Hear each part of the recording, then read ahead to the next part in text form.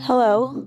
Um, my voice sounded weird a couple weeks ago because of screaming from being at a summer camp thing for queer women, which is a real thing. And now it sounds weird again because I was home this past weekend because uh, May May, who I don't know if you guys know, was my grandmother.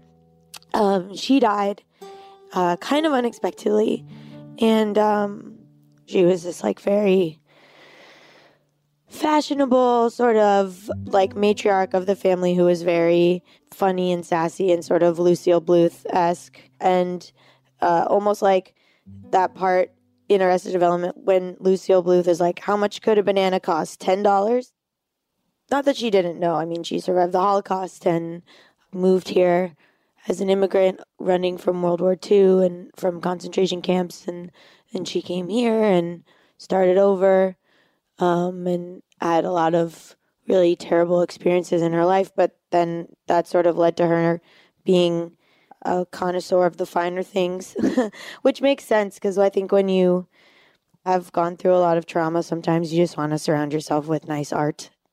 So anyway, so we went home and she has a house full of stuff that's like very her, like nice clothes and sculptures. And she had just 2 weeks before reordered all of her makeup and face creams at 91 years old.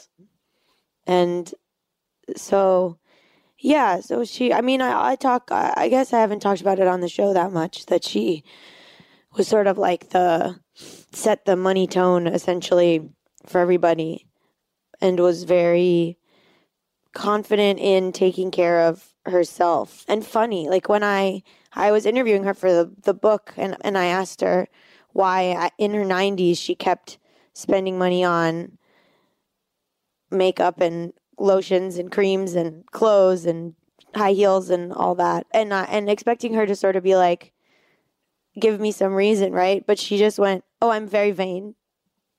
And that was the end of it. So then now, right? So the episodes are planned out. So now we have this episode, and I was supposed to like record the like audio for it or whatever. The parts in between the interviews. You guys get it. You've heard the show. So we were supposed to record that last week. We couldn't because I had to go home. So now we just like have it, and I'm recording it sort of last minute. So that's probably why my voice sounds weird. And it's interesting because this episode's about economic mobility and sort of I guess, a loose tie, for like someone who definitely embodied that, coming from to like torture camps essentially to owning antiques and getting fake nails put on with jewels and owning like Cartier watches and stuff, which I feel like I used to hate when I was a kid, but you can't begrudge her because I think she earned it.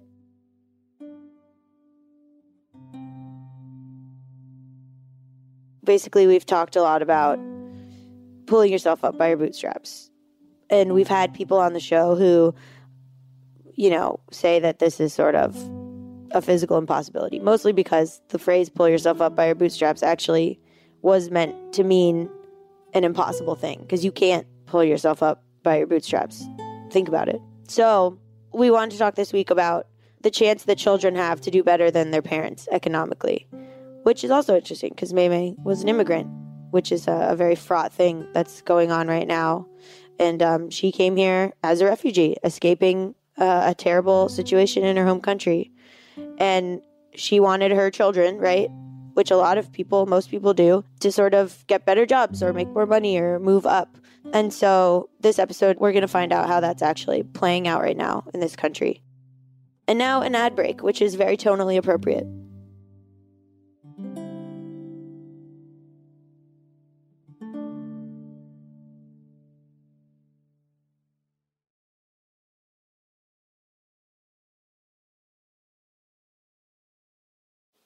Okay, so we're back.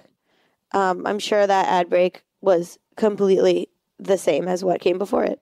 I'm talking to Tanvi Misra. Tanvi is a journalist at City Lab where she writes about inequality, immigration, and housing. Very timely.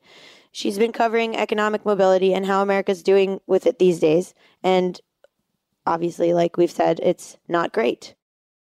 So it's pretty bleak. Well, let me walk that back. I will say it's definitely much less promising than we think it is.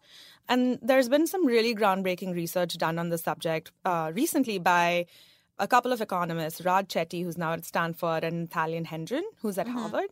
And they have this project that they call the Equality to Opportunity Project, in which they've been sort of slicing and dicing data sets to come up with new insights about what economic mobility really looks like in the country. And, one of the things that they recently measured is this is something called absolute income mobility, which is basically the fraction of kids who earned more than their parents at a certain given period of time, right? So what they did was they compared kids who were born in the 40s with a cohort of kids that was born in the 80s. So those are people who would be like around my age now, right? So around 28, 29, maybe a little bit older than that. And what they realized was that this measure that they were looking at, absolute income mobility, that was basically 50%. So it was only 50% of the kids born in the 80s were able to do better than their parents. So what that means is it's basically a coin toss. Whether you're going to be able to do well in life compared to your parents is basically a coin toss. And one thing that's really important to note here is that this was regardless of income spectrum. So it did not depend on how rich and or poor your parents were to begin with. So in other words, this sort of affects everyone. Everyone is more stagnant today than they were about 40 or 50 years back. And what has changed that through generations? I have some ideas, but what has changed from the 40s to the 80s? So when we think about it, you have this 50-50 split now where only 50% of the kids will do better, and you don't know, what that 50% is, obviously. Back in the 1940s cohort, that was 92%. So you can see I just wanted to lay out the split, first of all. That's like a huge drop, right? So going back now to your question, like what happened during this time, there's two explanations for that. One is, all right, so you have, there was really strong post-war economic growth at that time. It benefited everyone. It was great. The proverbial pie got bigger. And that just did not happen to the same extent with the cohort of kids that came afterwards. That's one theory. The other theory is that as, those decades sort of went by, the pie that we're talking about actually was not distributed in the same way. So these guys that I was talking about, these economists, tested both those theories, and they found that the second one, the fact that inequality is actually getting much worse, was a huge determinant, a huge reason for this trend. So I want to highlight one statistic that really blows my mind, which is that if the pie had been proportioned the way that it was back in the 1940s, for the kids who were born in the 1980s, absolute income mobility, which is what we were talking about earlier, would have leapt up to 80%. Wow. So that's crazy, right? Like that distribution, that sort of one little tweak in the way that things were would have closed 71% of that gap between those 2 points in sort of the timeline of the country. Yeah. So on that note, who is the most economically mobile and who is the least? It's really been earth-shattering, I would say, in terms of, sort of the body of research on this topic. And it sort of shows you that Black men have sort of been worst off on this front, on this particular measure. What they found in the most recent study was that even when you're looking at this cohort of children, and even if they grow up right next to each other, even if they have the same income, or their parents have the same income, even if they have the same family structure, so, they both, have parents who are not divorced or, not single parents, similar education levels, similar levels of accumulated wealth, all of these things did not change the fact that in 99% of America, white boys fared much better in terms of economic mobility than Black boys. Wow. And the research was careful about this too. That's not to say that Black women did not face their own sort of repercussions of that sort of specific racial, sort of, I would say, just straight up racism in different ways. But in this particular measure, this was the most stark finding. Wow. Well, did it give like specific reasons why?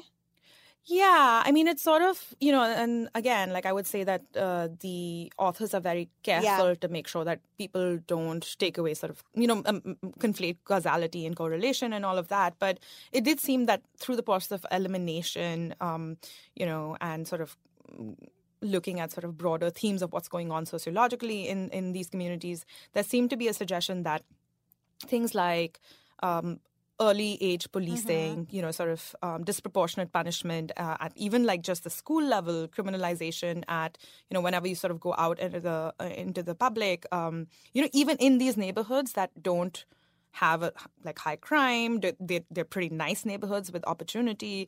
Like you don't really escape the idea or the stereotype that people have, perhaps, of who a black man or a black boy is.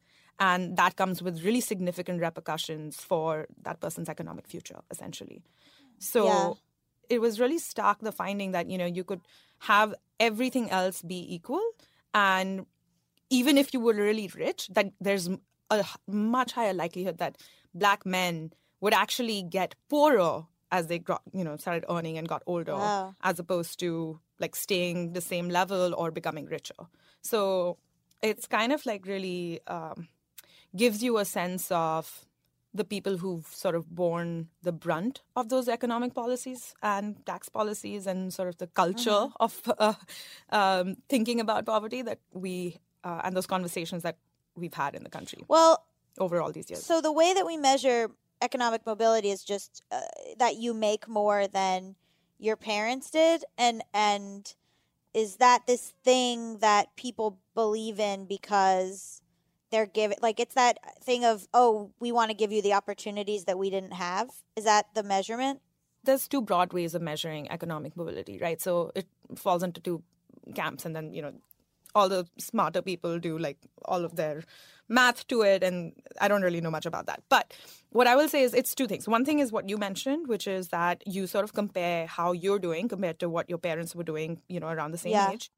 So that's one aspect of it. And I think that really speaks to what we were talking about before, which is this concept that, you come to the country, you do the best you can for your children with the hopes that, this is very much about, for example, the immigrant narrative, right? So you come into this country, you work really hard, you sacrifice for your kids, and they will, do much better than you, right? That is one sort of measure looking at it. And then the other measure is like, how do you do compared to yourself? For example, at the beginning of your career to the middle of your career or to the end of the, so it's sort of comparing. It depends on who you compare and in what way. Yeah. So how important is where you live to economic mobility? Like, where is the most possible and where is it almost impossible? Oh, okay. So this is the other part of all of this research that is especially interesting to me because I write about cities, but also is, I think, something that might really surprise people, which is that location matters. Yeah. Not just the rates of economic mobility, so like who gets to escape poverty, who gets to do better than their parents, but actually the change in economic mobility over time is very much dependent on where you live. Yeah.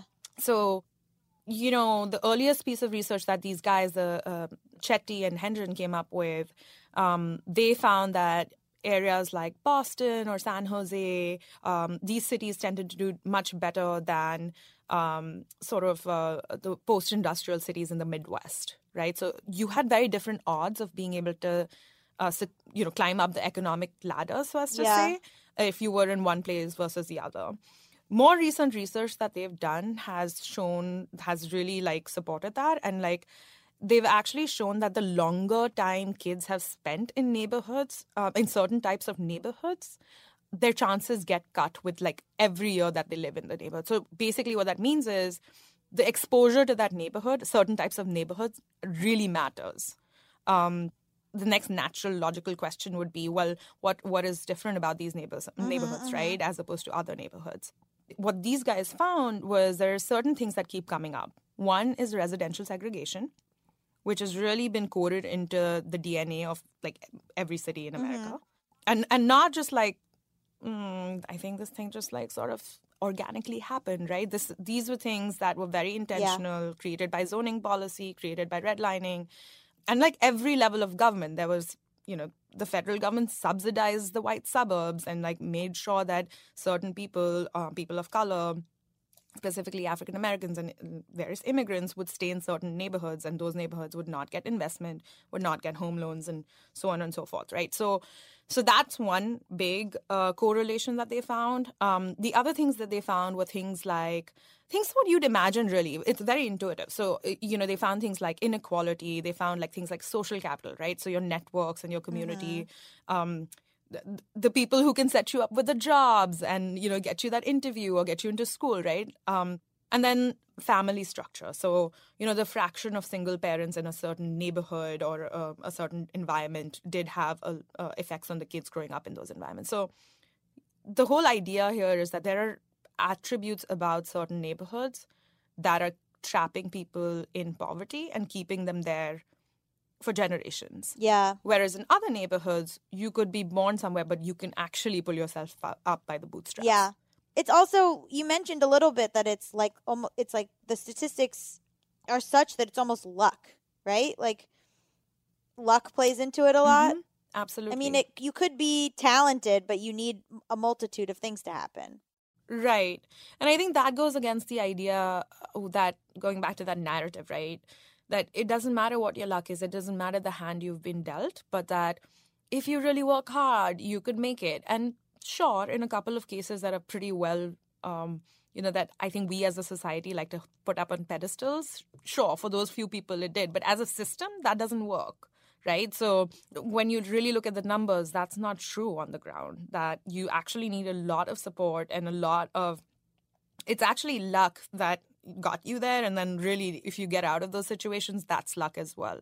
It may be the case that you're trying really hard and like, you still may not be able to change those circumstances. I don't know. I mean, this whole idea of the American dream is so ingrained in us and it is so individualistic. Like I even, have people that have a problem with this podcast because I discuss systemic issues and they are so invested in the idea of, no, I am able to make things better for myself. And you can, but it's not bad to consider the other factors and just be aware of them. You don't have to let them beat you down. But like, is the American dream just all false advertising, or is it worth having around just as like inspiration? I don't know. Because then part of me is like, well, then it affects people's mental health poorly to think that they're not getting something just because they're like, quote unquote, not good enough. It's so complicated. So I would say one thing to your previous point, which I think is extremely interesting and I think very important to bring up in this discussion, is the agency of the people who are the quote-unquote have-nots in this situation, right? So I don't want to say, for example, that, this research shows that these guys just have no choice in their life and they're just sort of these, and that's not true. I think a lot of people who are born into poverty and who are fighting the odds, so as to say, have been doing whatever they can. But the thing is, I think what gets lost in the discussion is like really putting that in context of the structural factors that are still holding them down and comparing them to the structural factors that are elevating other folks, right? And that, again, comes back to what you just said, which is that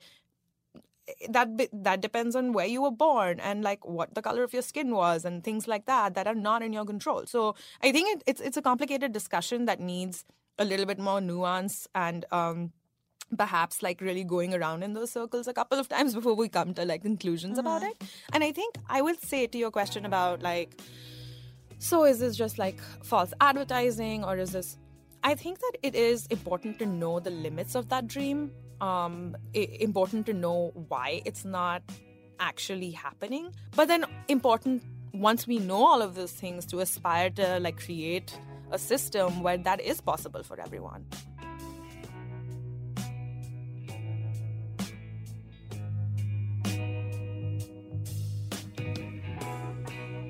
So economic mobility is harder for people today than it was for people in my parents' generation. In the best of circumstances, my fellow young people, yes, I'm very young, are much less likely to surpass our parents' rung in the socioeconomic ladder. but I want to focus on what happens in the circumstances that aren't the best, because these things vary wildly from a regional standpoint, and the American South is one of the worst. And I'm very interested, actually, in poverty in the American South because it's got such a media narrative. Some of the reasons for the failing grade are rooted in how that narrative is told over generations by the government, by the media, society in general.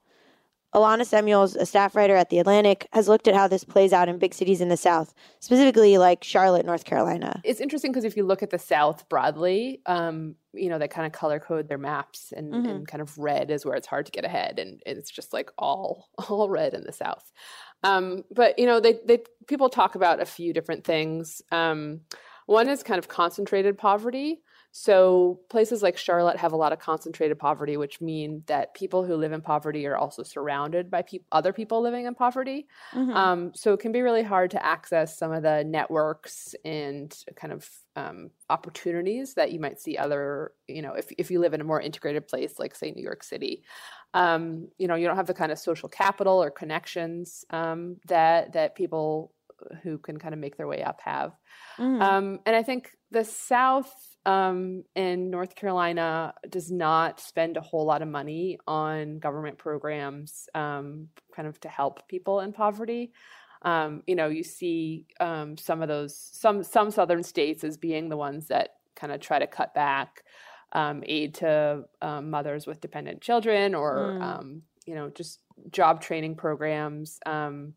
North Carolina, for instance, eliminated its state earned income tax credit in 2014 and cut unemployment benefits to 14 weeks maximum, which is really, really low.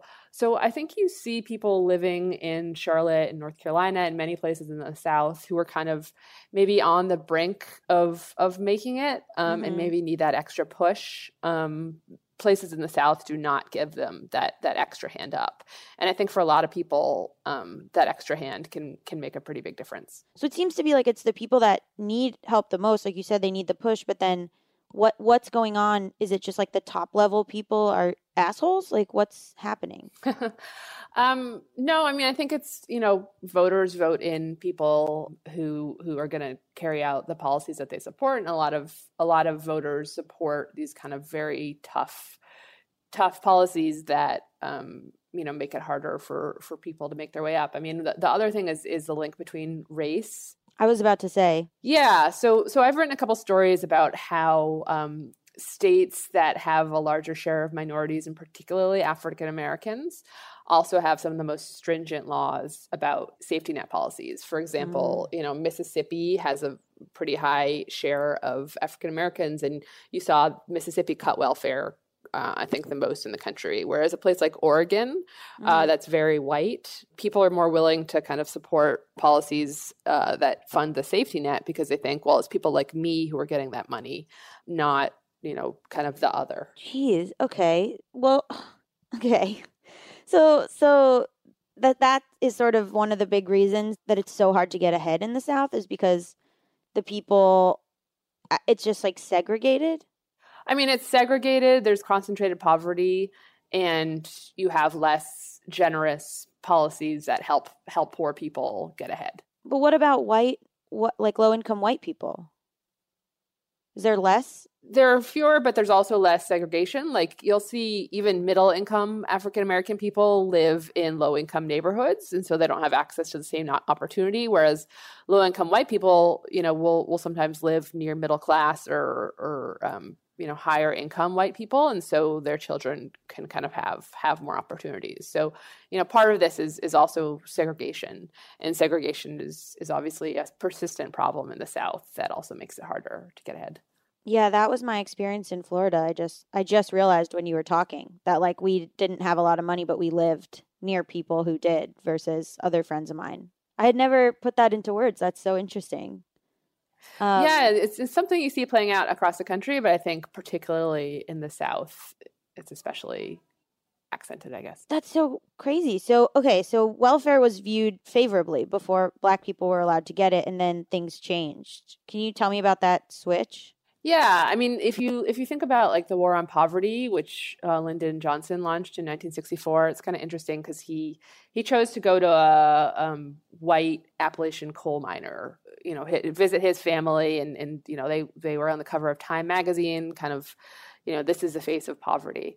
And I think, Johnson and other people at the time really emphasized kind of, we have to help these white rural poor. That's today too. Yeah, no, I think so. But I think, at the time, he kind of, to jumpstart this huge anti-poverty campaign, he felt like we had to talk about white poverty.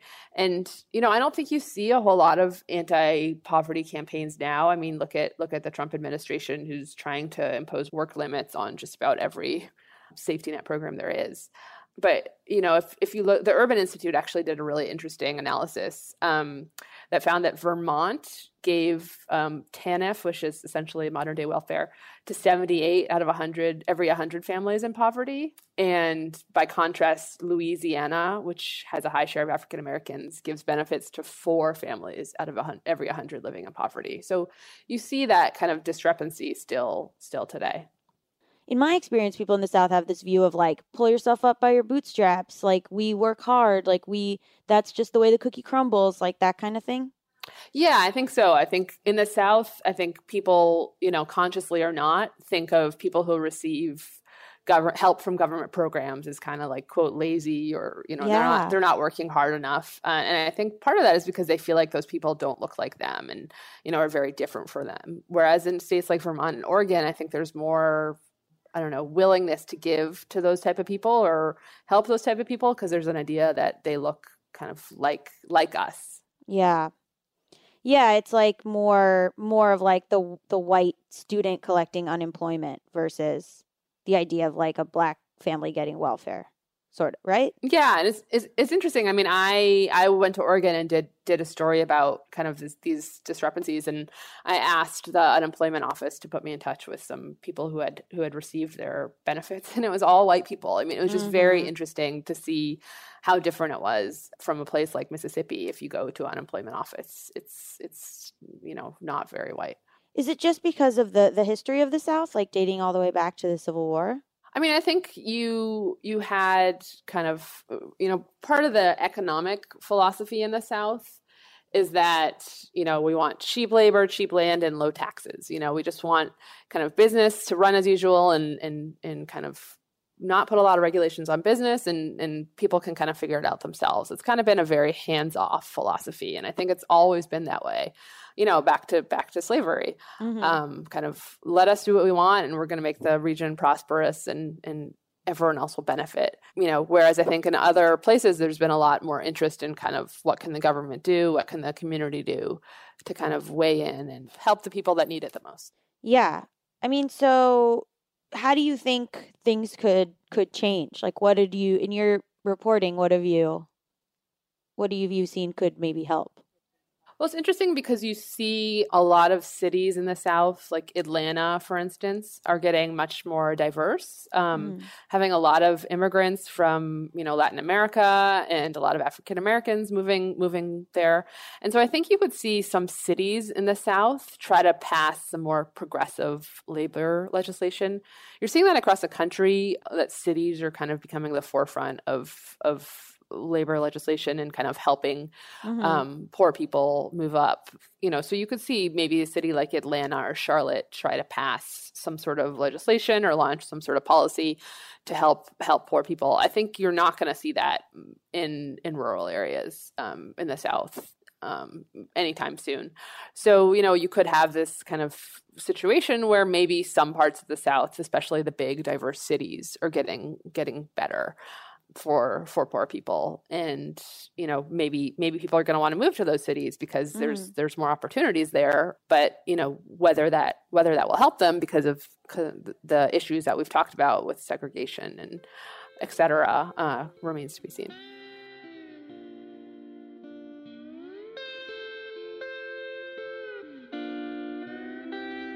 So whether you're in the South or in a rural area or in a wealthy urban city in the North, moving up in life is a narrative that we're told we should want.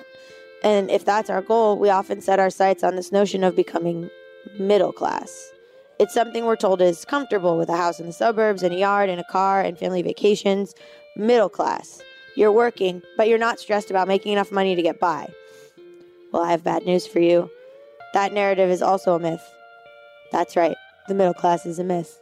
And we'll talk about that after another, I'm sure, tonally appropriate ad break.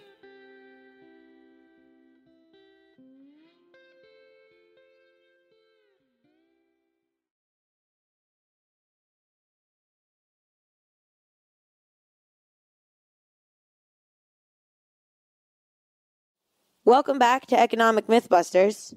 To Bad with Money. To learn more about the lie that is the cushy middle class, I talked to Alyssa Court. Alyssa is the executive editor of the Economic Hardship Reporting Project and the author of a new book, Squeezed: Why Our Families Can't Afford America. You should get that book. Seems so relevant right now. And at all times, but especially right now. Alyssa got interested in how families get by in this country when she and her husband were about to have a child, and they realized they couldn't really afford to. We had savings, and we had been at we had a kid older, so we were at a different point in our career. But I was just thinking, what about all these other journalists that are losing their jobs? And then I went from there, and I was thinking about the adjunct professors I knew who were making $4,000 a class, and the lawyers who are now being laid off or working as paralegals and or being unemployed. And I was like, okay, what's happening with them? It's got to be a lot worse. You created a new name for the middle class, the middle precariat. Yeah. What does that mean, and how does that sort of encapsulate what's going on with America's middle class right now? Well, first of all, the precariat was coined by a guy named Guy Standing, which is awesome name. I almost feel like it's got to be a pseudonym. Guy Standing. Anyway, Guy Standing. 2011, and he meant it to describe the precarious proletariat. So you don't have to be a Marxist to recognize that the working class is really precarious right now, right? They work gig jobs or, uncertain hours, from job to job, no pensions. Okay. Then I looked around and I saw the middle class looked a lot like that precarious working class, also doing gig jobs, contract work, no pension, no retirement, can be fired on a whim, and a lot less certainty about the future, or having what we used to think of as a career, right? Which was like an arc, a steady arc where your life improves and your work improves, and then eventually you retire with your grandchildren or whatever. That just wasn't happening for a lot of the people I knew. So it's a middle class ideal that's no longer accessible to a lot of Americans. What is that ideal? And what are people not able to afford these days that's part of that ideal? Well, the ideal could include something as simple as just owning your house, right? Or, as I said, having money to retire on. Healthcare, I was like, this is really basic stuff. But it could also be, sometimes it's having a car, it's being able to do what you love, which is something I write about in the book, how hard that is now. That was something that people of my generation in the 80s were said, do what you love, follow your dreams. And that led, that's a middle class fantasy in some ways. That doesn't, that's a middle class dream you can't always accomplish. Good schools, sending your kids to good schools. These are not esoteric desires, but they're really hard for people to actualize. You also talk to people in the upper middle class that are struggling, and you write about how one's income as it compares to those around you, how it affects people. Can you explain a little bit about geography and the wealth of one's particular city plays into this? Yeah, that was amazing. There's a study by a professor called Michael Daly that showed that social position rather than your material conditions, like the things that you have around you, explains your health and your psychological well-being. So what do you mean? In other words, that's, you'd be better off being the top of the bottom than the bottom of the top. And that flies against what we think, right? Oh, you want to live in a nice neighborhood. You want to give the appearance of having a higher social status. But when you are earning a lot less or even somewhat less than your neighbors, that can have a really negative effect on your health, according to these studies. Wow. Meanwhile, high standing has actual health benefits, which is kind of horrible. It's kind of, I mean, I say, right, that we're living in a dystopia, Mm-hmm.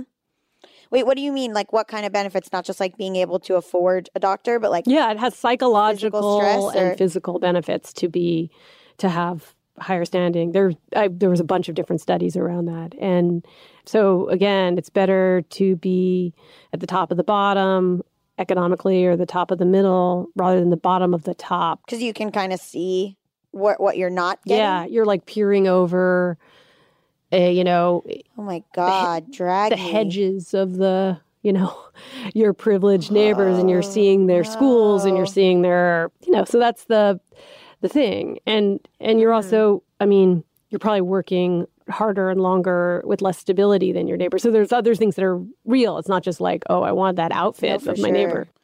So in the book, you say that working class identity are games we can't win anymore. So this episode is about social mobility in the U.S., which is also kind of a middle class ideal and dream.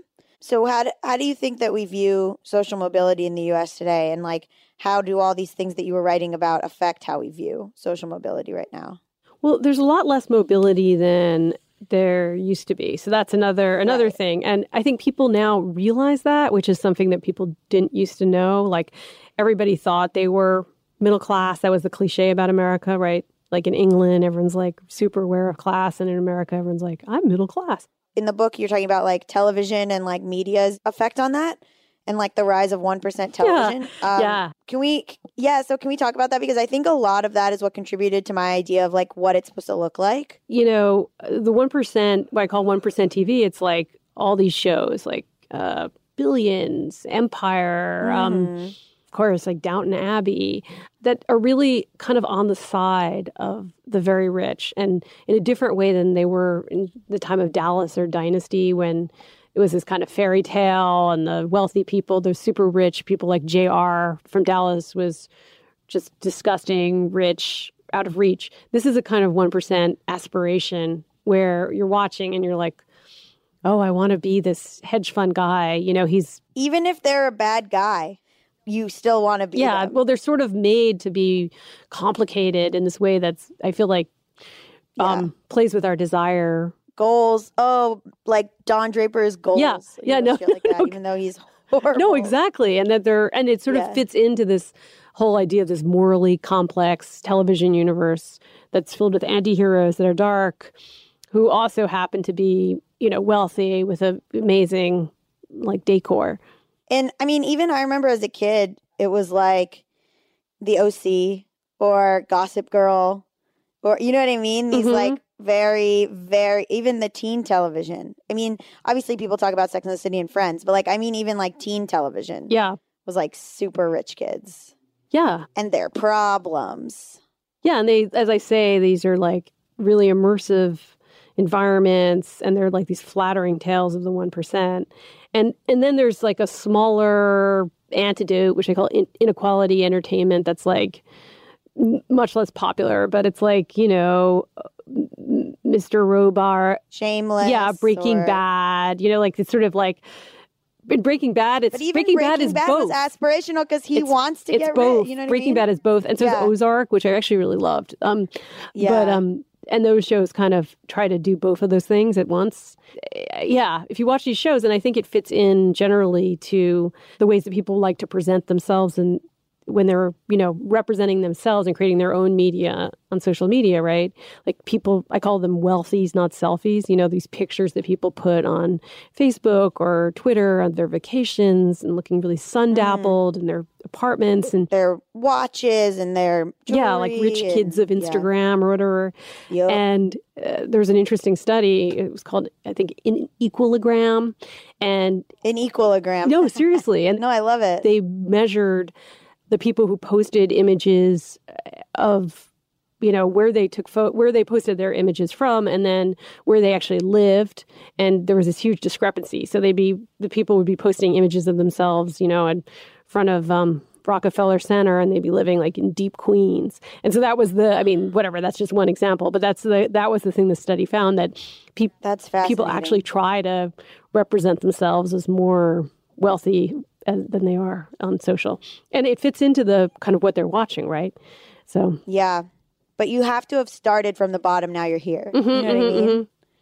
Like if you were born rich, fuck you. But if you like started nowhere and then now you show off everything, everyone's like, we love it. Yeah, no. Because it's aspirational. It's economic mobility. It's moving up. It's like, you know, it's like I want to become that someday. Yeah, somebody who interviewed me who was in advertising was just pointing out that some of the things about Squeezed, it's a book a little bit about branding. That's the hidden theme, which I hadn't even seen. But we're mislabeling ourselves middle class sometimes, right? Oh. And that it's like... And putting that stress on ourselves when we're not actually middle class. Exactly. Or we're you know, punishing ourselves, blaming ourselves when we're not seeing the truth. It's like we've bought in some ways we've bought into some of these advertising mythos or these television show mythos, and they've seeped into our sense of ourselves. And that, like, I guess my public service announcement is let's tear the veil, right? We can connect to one another around our own fragility. And that's something I really want to get out there. You know, the thing I saw in a lot of the families and especially the mothers I spoke to was they blame themselves. And they're very kind of like, why don't I figure this out? Why can't I get a steady job? Why can't I pay for daycare? Why can't I be happy? Like happiness becomes its own punishment, you know? And I just was like, stop blaming yourself, start seeing this as a system problem, and just take it out of the personal. And I feel like it sounds like, that's depressing on one level, but on another level, if we can stop blaming ourselves and stop punishing ourselves, that's actually a weird self-help message that I could get behind, you know? So by now you're wondering, where does this story end? It sounds pretty dire and the problems feel insurmountable. It feels like we're careening towards a very unhappy ending. But folks, I have news for you. There's a dream team of poverty researchers who assembled to try to figure out how to write a better ending. And we'll hear from one of these Avengers after the break.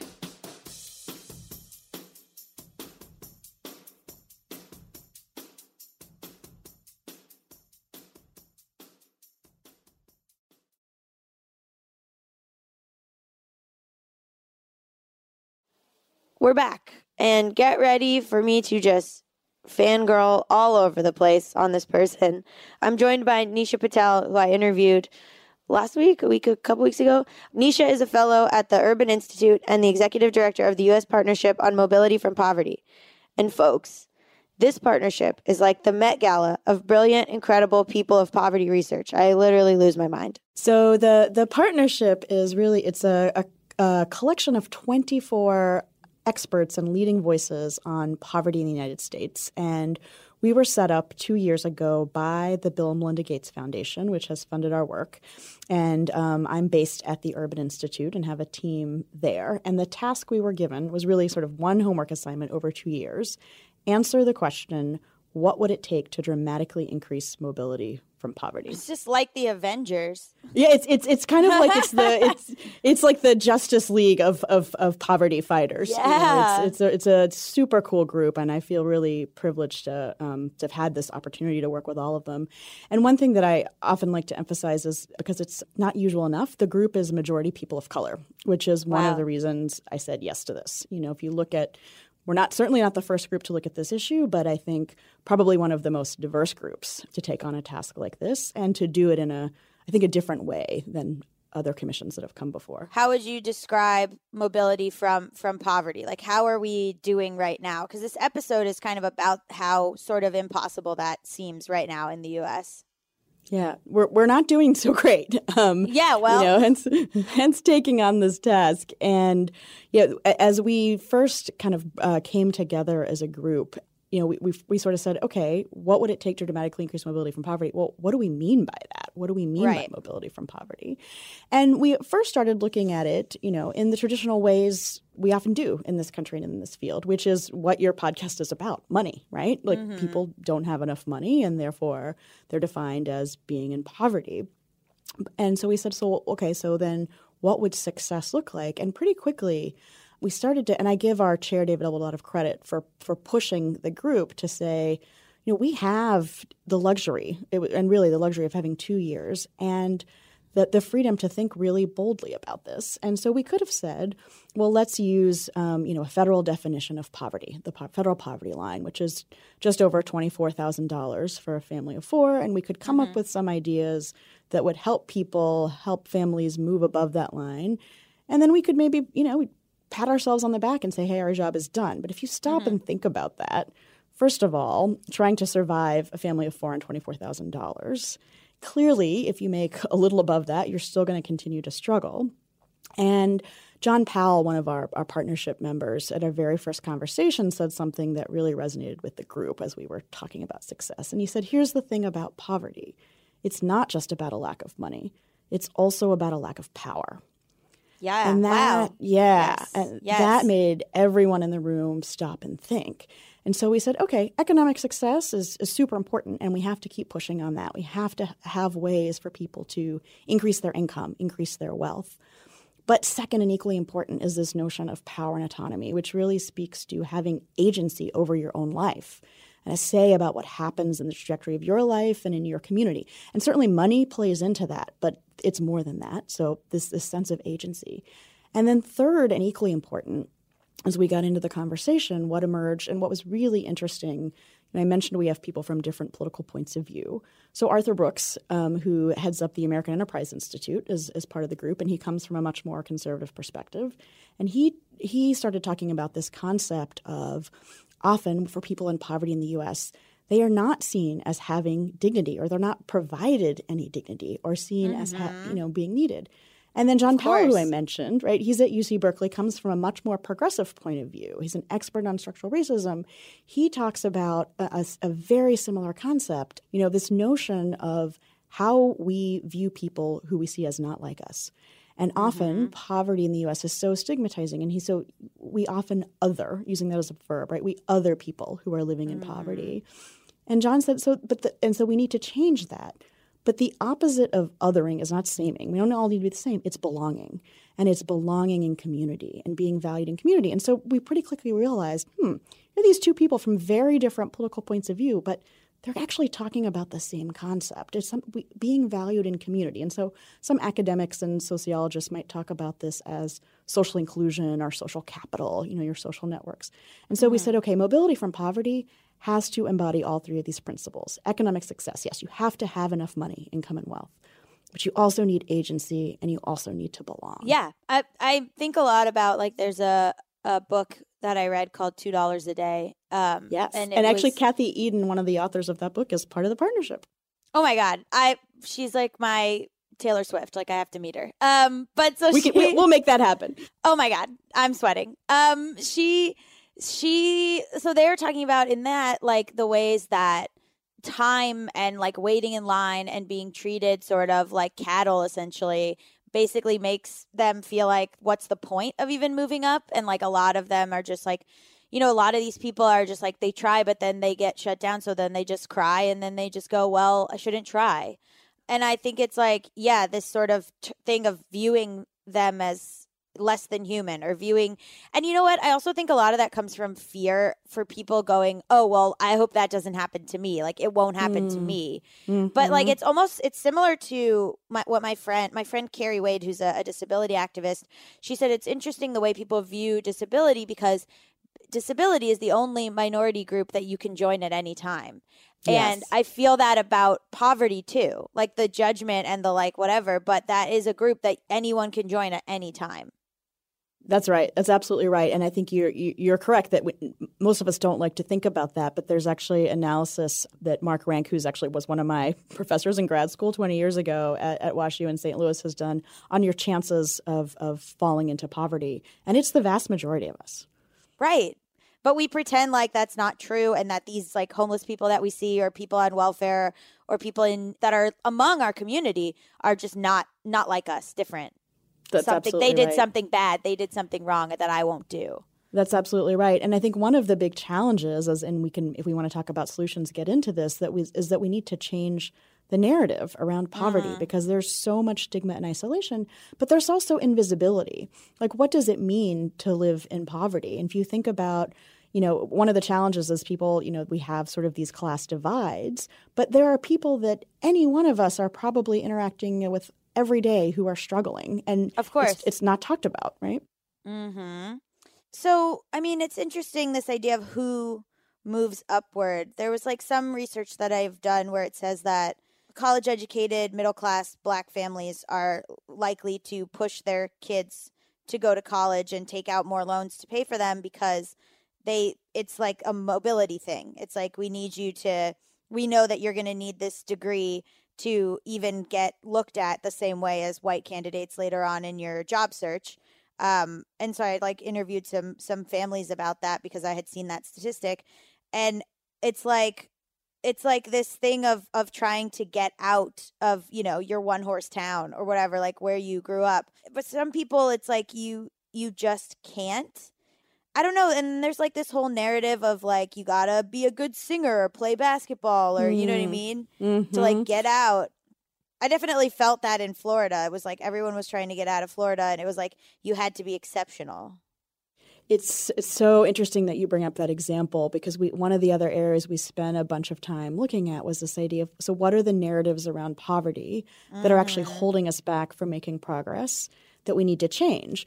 And the one you just described, we had sort of this design strategy lab where we had a bunch of creative folks come together to say, well, what would some tactics look like? And they brought up the exact narrative you're talking about, which they talked about as this shooting star narrative, right? So we like to point to, as Americans, we like these kind of rags to riches stories to say, hey, look at Gabby. Like, she grew up in this low-income situation and now she's this famous actress in Hollywood. Or look at this kid who grew up in a low-income neighborhood and now he plays in the NBA and he's making all kinds of money. And we love that. And we love that, right? And it seems positive. But the other side of those stories is like, well, if Gabby can make it, why can't you? What's wrong with you? If this kid could make it, why can't you? And the problem with that narrative, it ignores all of the structural issues that we've just talked about in the labor market, in terms of how much zip code matters, in terms of how much racial and gender discrimination matter. It feels very insurmountable, but the partnership kind of in the report was like saying that it's not insurmountable. And that I can just feel people like listening to this being like, yeah, but how do I do this? So what are some of the strategies, that you'll be able to tackle the problem? Yeah, what was interesting is that many of the people in this group, I mean, I've been doing this work for 20 plus years, but there are people in the group who have been doing it for 40 years, in this field, trying to get traction. And I would say virtually everyone in the group came away much more optimistic, which is really interesting given just kind of the political context that we're living in. And what we ended up putting forward is 5 big strategies that we think are mutually reinforcing. And we actually didn't kind of start with these and then try to fill in a framework. We actually let a bunch of different ideas bubble up from the group. And so we have like 13 different idea proposals that, underneath those are many more ideas. But then we said, how do these fit together? And we said, it's really 5 things. It's about narrative, jobs, place, people, and data. So on narrative, we've talked about that a bit already. How do we change this narrative around poverty? And, narratives are, and I think, work like the work you do, Gabby, and that journalists do, I think can be really powerful in kind of re-educating people. But narratives are the stories that we all tell ourselves to make sense of the world, and they're deeply ingrained. And so it's really different than the way we typically fight poverty is through policies and through designing programs to help people, provide jobs. And that's good. We need to do that. But if we can shift the narratives are how we decide what we're going to support and what we're going to invest in. So that's number 1. And it's about changing mindset and culture. And it's long term and honestly, probably the most important and the hardest to do. It seems impossible. People are so ingrained in their and I have like where did that, I mean, I know where it came from. It came from, years and years of like movies and TV. Yeah.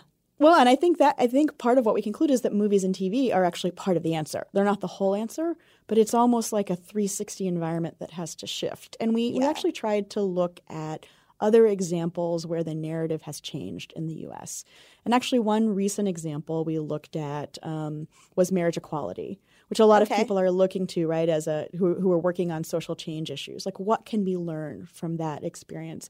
And it doesn't, kind of correlate directly to trying to change narratives on poverty, but there are probably some important lessons to be learned, right? And, now it mattered a lot that there were people with significant resources invested in that movement. And I think, part of my analysis is that it mattered a lot that LGBTQ identity cuts across class lines, right? It cuts across religious lines. It cuts across geographic lines. And, my sense is part of that was people whose hearts and minds shifted was recognizing perhaps, okay, these people that I thought were so different from me are actually just like me in so many ways. They belong. They're part of my community. And could something like that be done around poverty? Going back to our original conversation, right, that when we were talking about how poverty is viewed. We also looked at things like tobacco and smoking cessation. Now, that's kind of a behavior change, so it's a little bit different, but it also involves mindset changes, right, about how smoking was sort of seen as cool, and maybe some people still see it that way, but there was a shift, a very intentional shift to trying to change people's behavior. That took so long, didn't it? That took so many ad campaigns and just a lot of money. And you were right. Marriage Equality had a lot of big donors and funders. And also, speaking as a queer person, I think there's this, for better or worse, narrative of born this way. And I think people think poverty is the failing. Do you know what I mean? So how do we fix that? Yeah. Well, and so that's, we sort of said this has to happen, but we certainly don't have all the answers. This is something that I think is, and I think it's going to require some bold long-term investment to figure out how do we change mindsets on this and what are new narratives and also common narratives. Because I think often when you're trying to change people's points of view, well, whose points of view are you trying to change? If you if you end up preaching to the choir and it feels really good, that's nice, but you haven't shifted a narrative and a common narrative that people on the left, on the right, in urban, in rural areas can all sort of come together around. And it's going to take time. So whose responsibility is it? Would it be the government or nonprofit?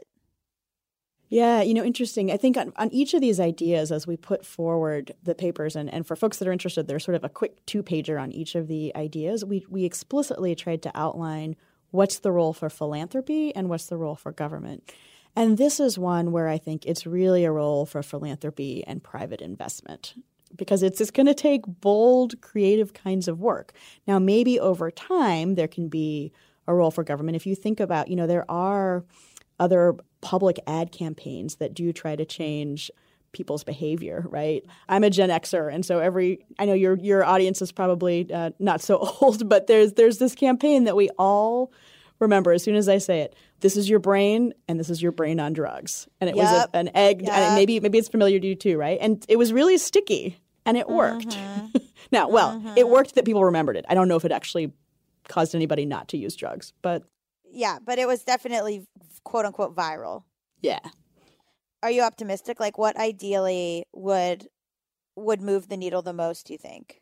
I think that if we could, and again, this is long term, if we could change the narrative, I think it would then open up opportunities to move ideas on access to good jobs and on place-based strategies and on transforming human services and data use even further, because we'd have more public support for those ideas, which would result in both more public and private investment and more resources for the people on the ground who are actually implementing these policies and programs.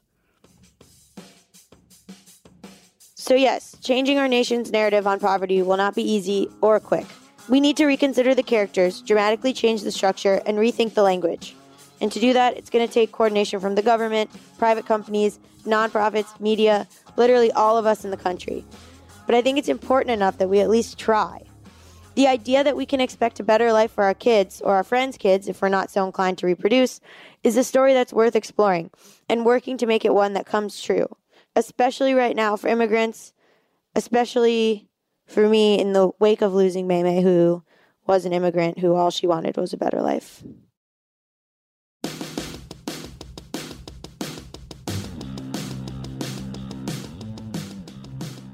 Thanks for listening to Bad with Money. If you like the show, oh no, you can't cry during the credits, please rate and review us in iTunes, and be sure to tell all your friends who are bad with money that this is the show for them. Also tell your friends who have boots with straps. Do those exist anymore? I think they do. Where do they think the straps go? On the side?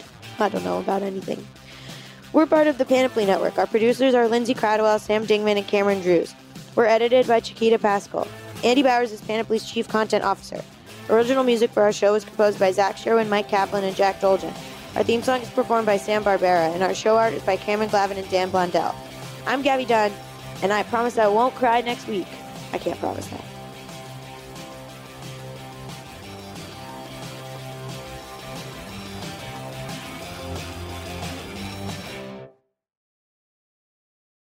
As humans, we're naturally driven by the search for better. But when it comes to hiring, the best way to search for a candidate isn't to search at all. Don't search, match with Indeed. When I was looking to hire someone, it was so slow and overwhelming.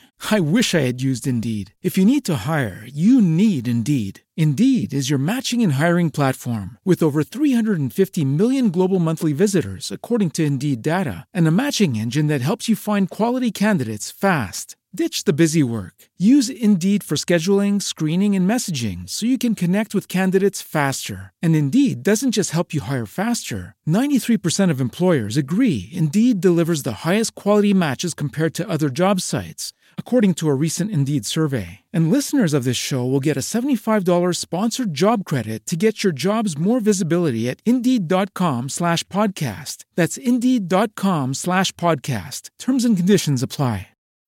Every day, we rise, challenging ourselves to work for what we believe in. At U.S. Border Patrol, protecting our borders is more than a job. It's a calling. Agents answer the call, working together to keep our country and communities safe. If you're ready for a new mission, join U.S. Border Patrol and go beyond. Learn more at cbp.gov/careers.